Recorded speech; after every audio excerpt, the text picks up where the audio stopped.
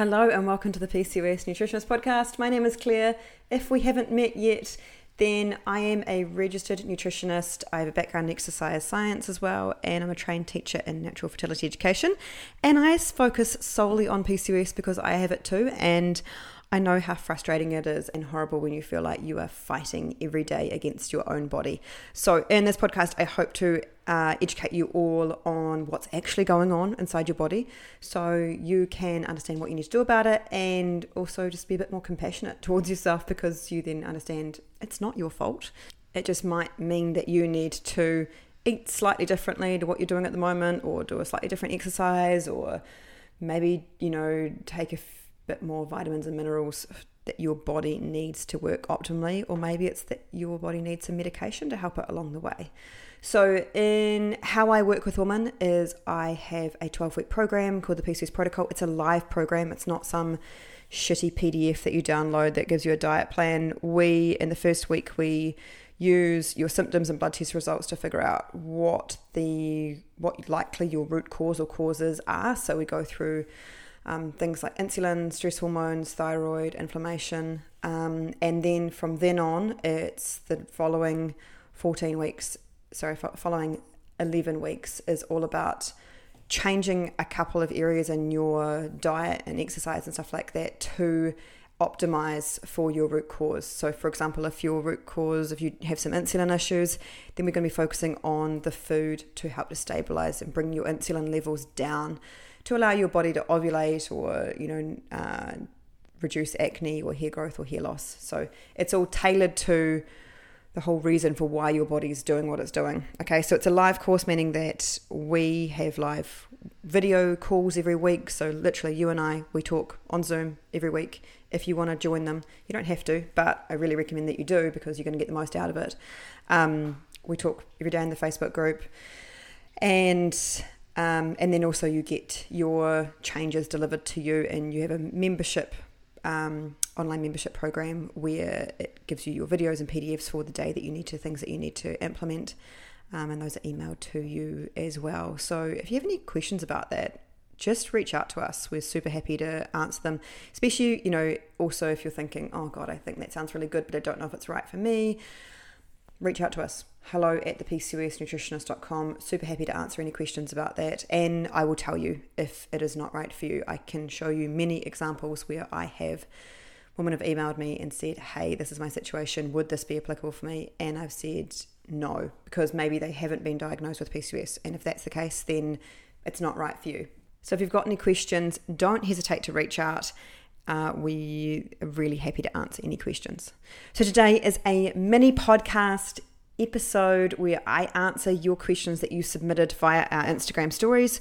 So we put a question box up on our Instagram stories every Tuesday or Wednesday New Zealand time, and you can pop your question in there, and then I'll pick out as many as I can answer and go through them today. So the first question is from Kay. Postpartum, does this kick your body into working normally again or not? The answer is it really depends. It depends what your root cause is, and it depends what has happened during that pregnancy. So in many instances, no. Many instances, postpartum is actually worse for many women, because especially if your root cause is insulin. So if your insulin is already high going into pregnancy actually makes your insulin resistance worse, because that's how it gets the nutrients to your baby. That's one of the ways that it does that. It actually makes us less sensitive to insulin, meaning that your insulin will rise. And if you've already got some insulin resistance or high levels of insulin going into pregnancy, then that's obviously going to make it worse. So this is the reason why many women get diagnosed with gestational diabetes, is because likely, I would say, this is my theory anyway, is that most of them have had some undiagnosed insulin issues going into pregnancy, and then that pregnancy just makes it worse. So previously, when you've gone to the doctor and they've run a fasting glucose or random glucose, it'll look fine. But then when they do the oral glucose challenge in pregnancy, they'll actually see that your glucose is rising too high. So if you then, that goes down once the baby has been born, it does go down. But if if you've had sort of 9 months of higher levels of insulin, that can, because insulin is so connected with our PCOS, so basically what happens is high levels of insulin in our PCOS bodies makes our body then overproduce things like testosterone and DHEAS, these called the androgen hormones, and they are all responsible for our acne, hair growth, hair loss, and so that's why, and also disruption to our cycles. So if you've got too much insulin, it's going to disrupt your hormones that control your ovulation, namely luteinizing hormone. So this is the one that they measure in ovulation predictor kits, OPKs, and in women with PCOS, it's generally too high. So we'll talk about that in a minute.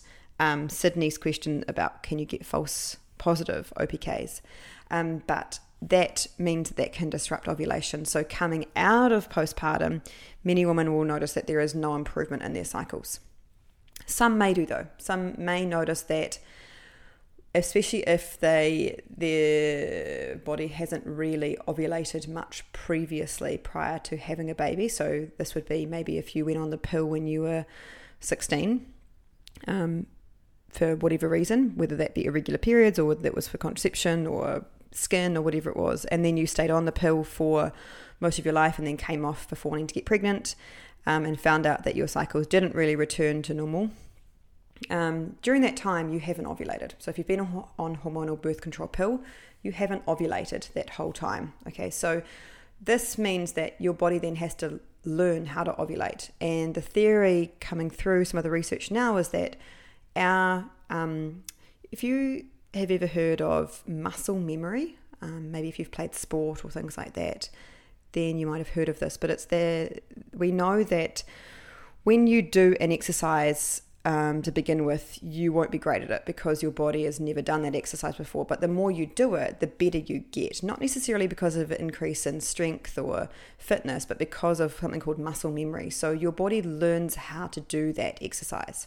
And the same thing they think applies to ovulation. So your body has to learn the channel to send the signal to send from your brain to your ovaries to tell them how to ovulate. And this is the theory about why many girls, when they first go through puberty, they won't ovulate regularly after that, and they will likely have irregular cycles, is because their body just needs to learn that ovulation memory. And so if you've been on hormonal birth control your whole life and come off, your body has never really developed that. And so the possibility is that sort of is kick-started once ovulation happens to get you pregnant. And then coming out of that, potentially there's that time that it kicks back into gear. For some women, that's the only theory I can give was why some women see that when they've had problems with ovulating prior to getting pregnant, and then once they have got pregnant, they'll suddenly start to ovulate again once they've had the baby. Then that could be why that is.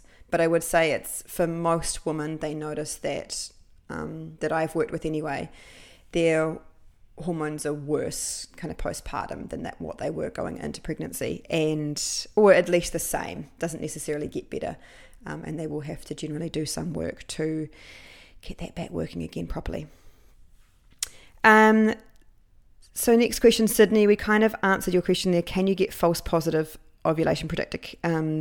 So there's an ovulation predictor kit. So these are sticks that you pee on, and then they measure the amount of luteinizing hormone in your urine.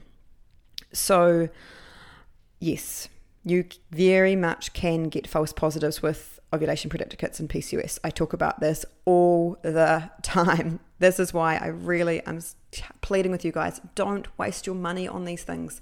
If you look at the back of the packet, like look at Clear Blue, who are the one of the main manufacturers of these, they say it in their like terms and conditions. They say these are not accurate for polycystic ovarian syndrome, and the reason for that is because you have too much luteinizing hormone, generally most women with PCOS. And so if they're measuring, so say for example, normal women have a LH of 2, and when they ovulate, their LH goes up to 6. Okay, these are fictitious numbers, by the way. When in a woman with PCOS, you might already have, your baseline might already be a LH of 6. So when everyone else's LH is 2, yours is already 6. So even when you're nowhere near like ovulation, your ovulation predictor kits will be showing that you're ovulating. And the risk for this that I see in many women that I've worked with is that you see the positive. You're like, brilliant, this is it, this is time, have intercourse, and then you're like, right, let's wait now. And you're just waiting for, 10, 11, 12, 14 days, and then it's like 16, and you're like, oh, maybe I'm pregnant, and you do the pregnancy test, and it's negative. And then, a week later, then you'll get your period. So you did ovulate, but you ovulated a week later than what that ovulation predictor kit showed, and you weren't having intercourse because you already thought that you were ovulating. So this is the danger, and this is what I see so many women.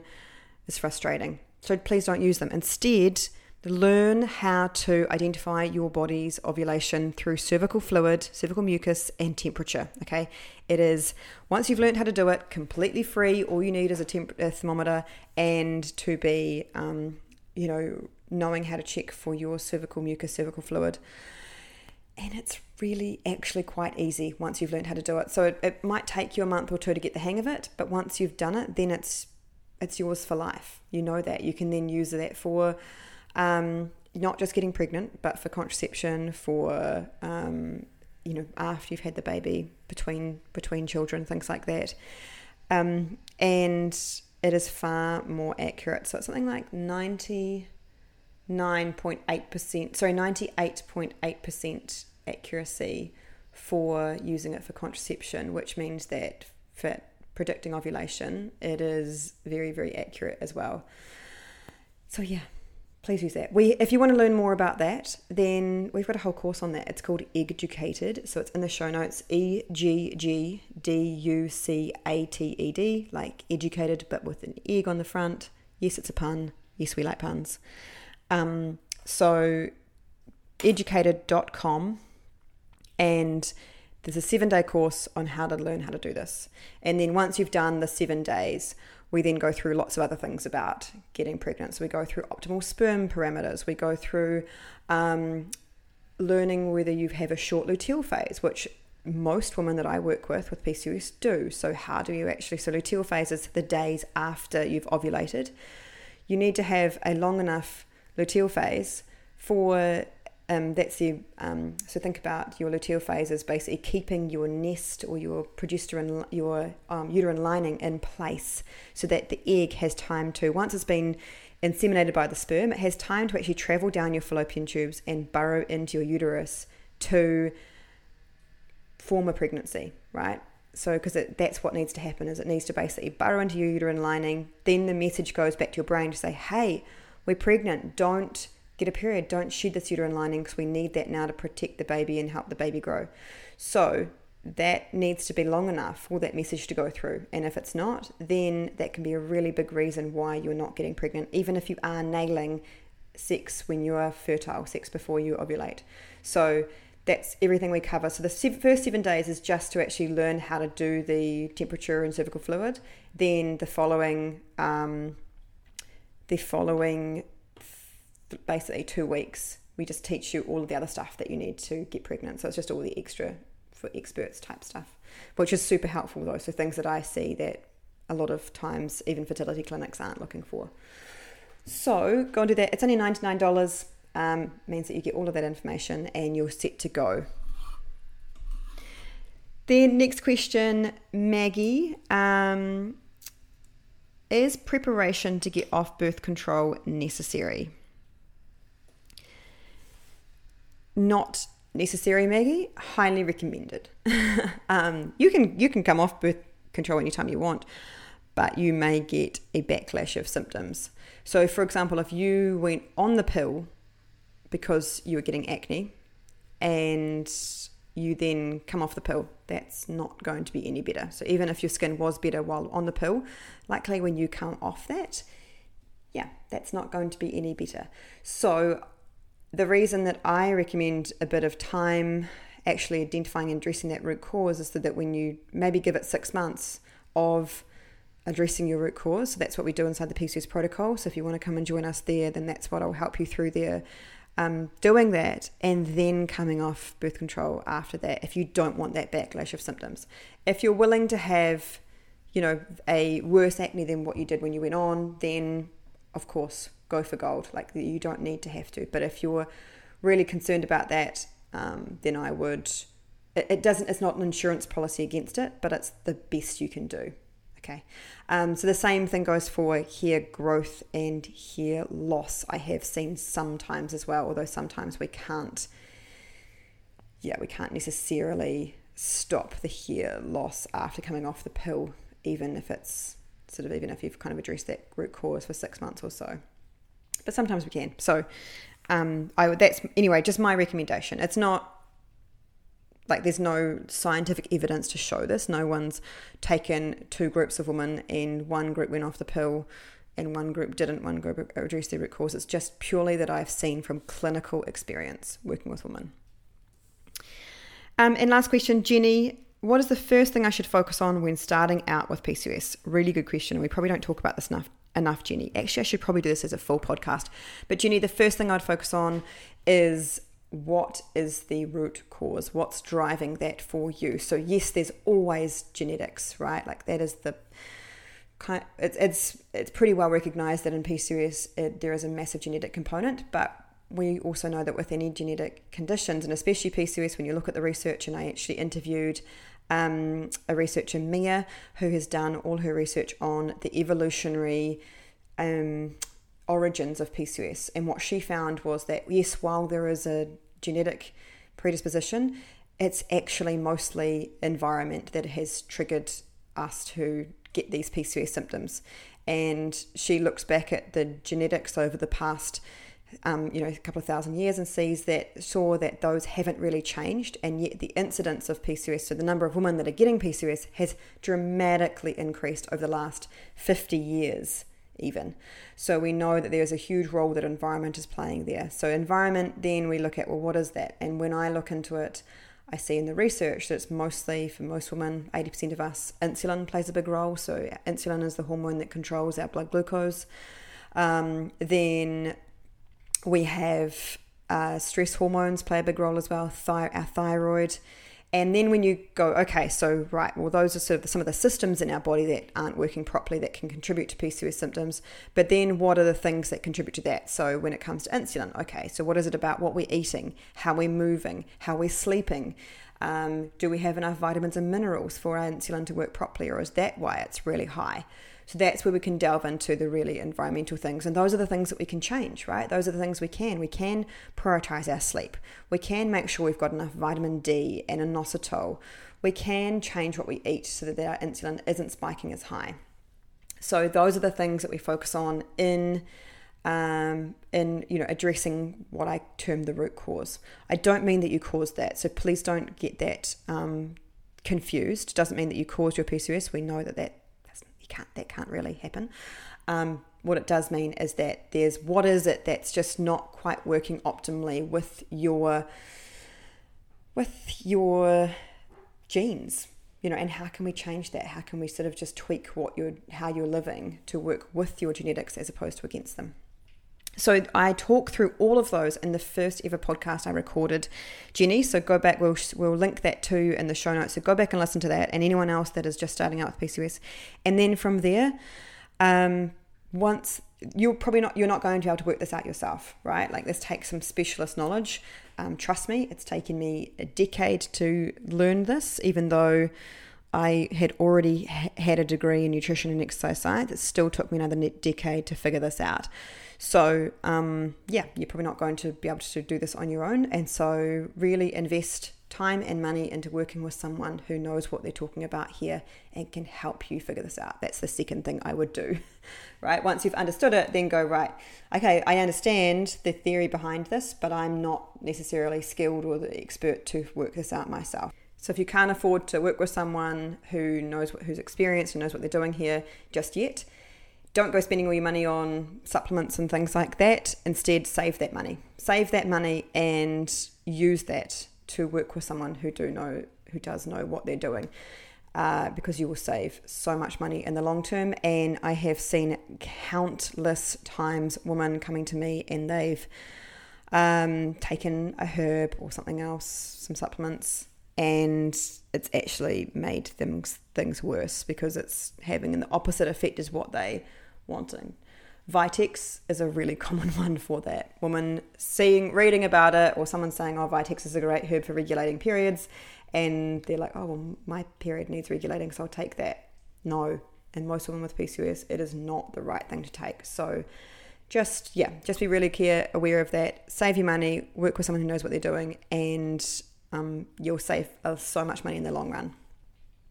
So that's it for today. Thank you so much for tuning in and listening in, and all of your great questions on the stories. It was really good to see. I literally just went through and I was like, boom, boom, fab question, great question. So many there, and that if you do want to ask a question, do pop it into our question box on a Tuesday or Wednesday. I can't get through all of them. There's literally hundreds of them, but we may pick yours at some stage. And if it's not this week, then please just keep submitting it, because hopefully we'll get to it at some point in time. So thank you so much for tuning in, and we'll catch you next week. Now stand by for our disclaimer. The information contained in this podcast has been prepared for the purpose of providing information, including about the PCOS nutritionist products and services, and is designed to support clients' overall wellness. It is not intended to provide medical advice or designed to rectify, treat, or cure any specific medical conditions or diseases. Nothing stated or shared in our podcast is intended to be and must not be taken to be medical advice. Please seek the advice of professionals as appropriate regarding the evaluation of any specific information, opinion, advice, or content contained in our podcast.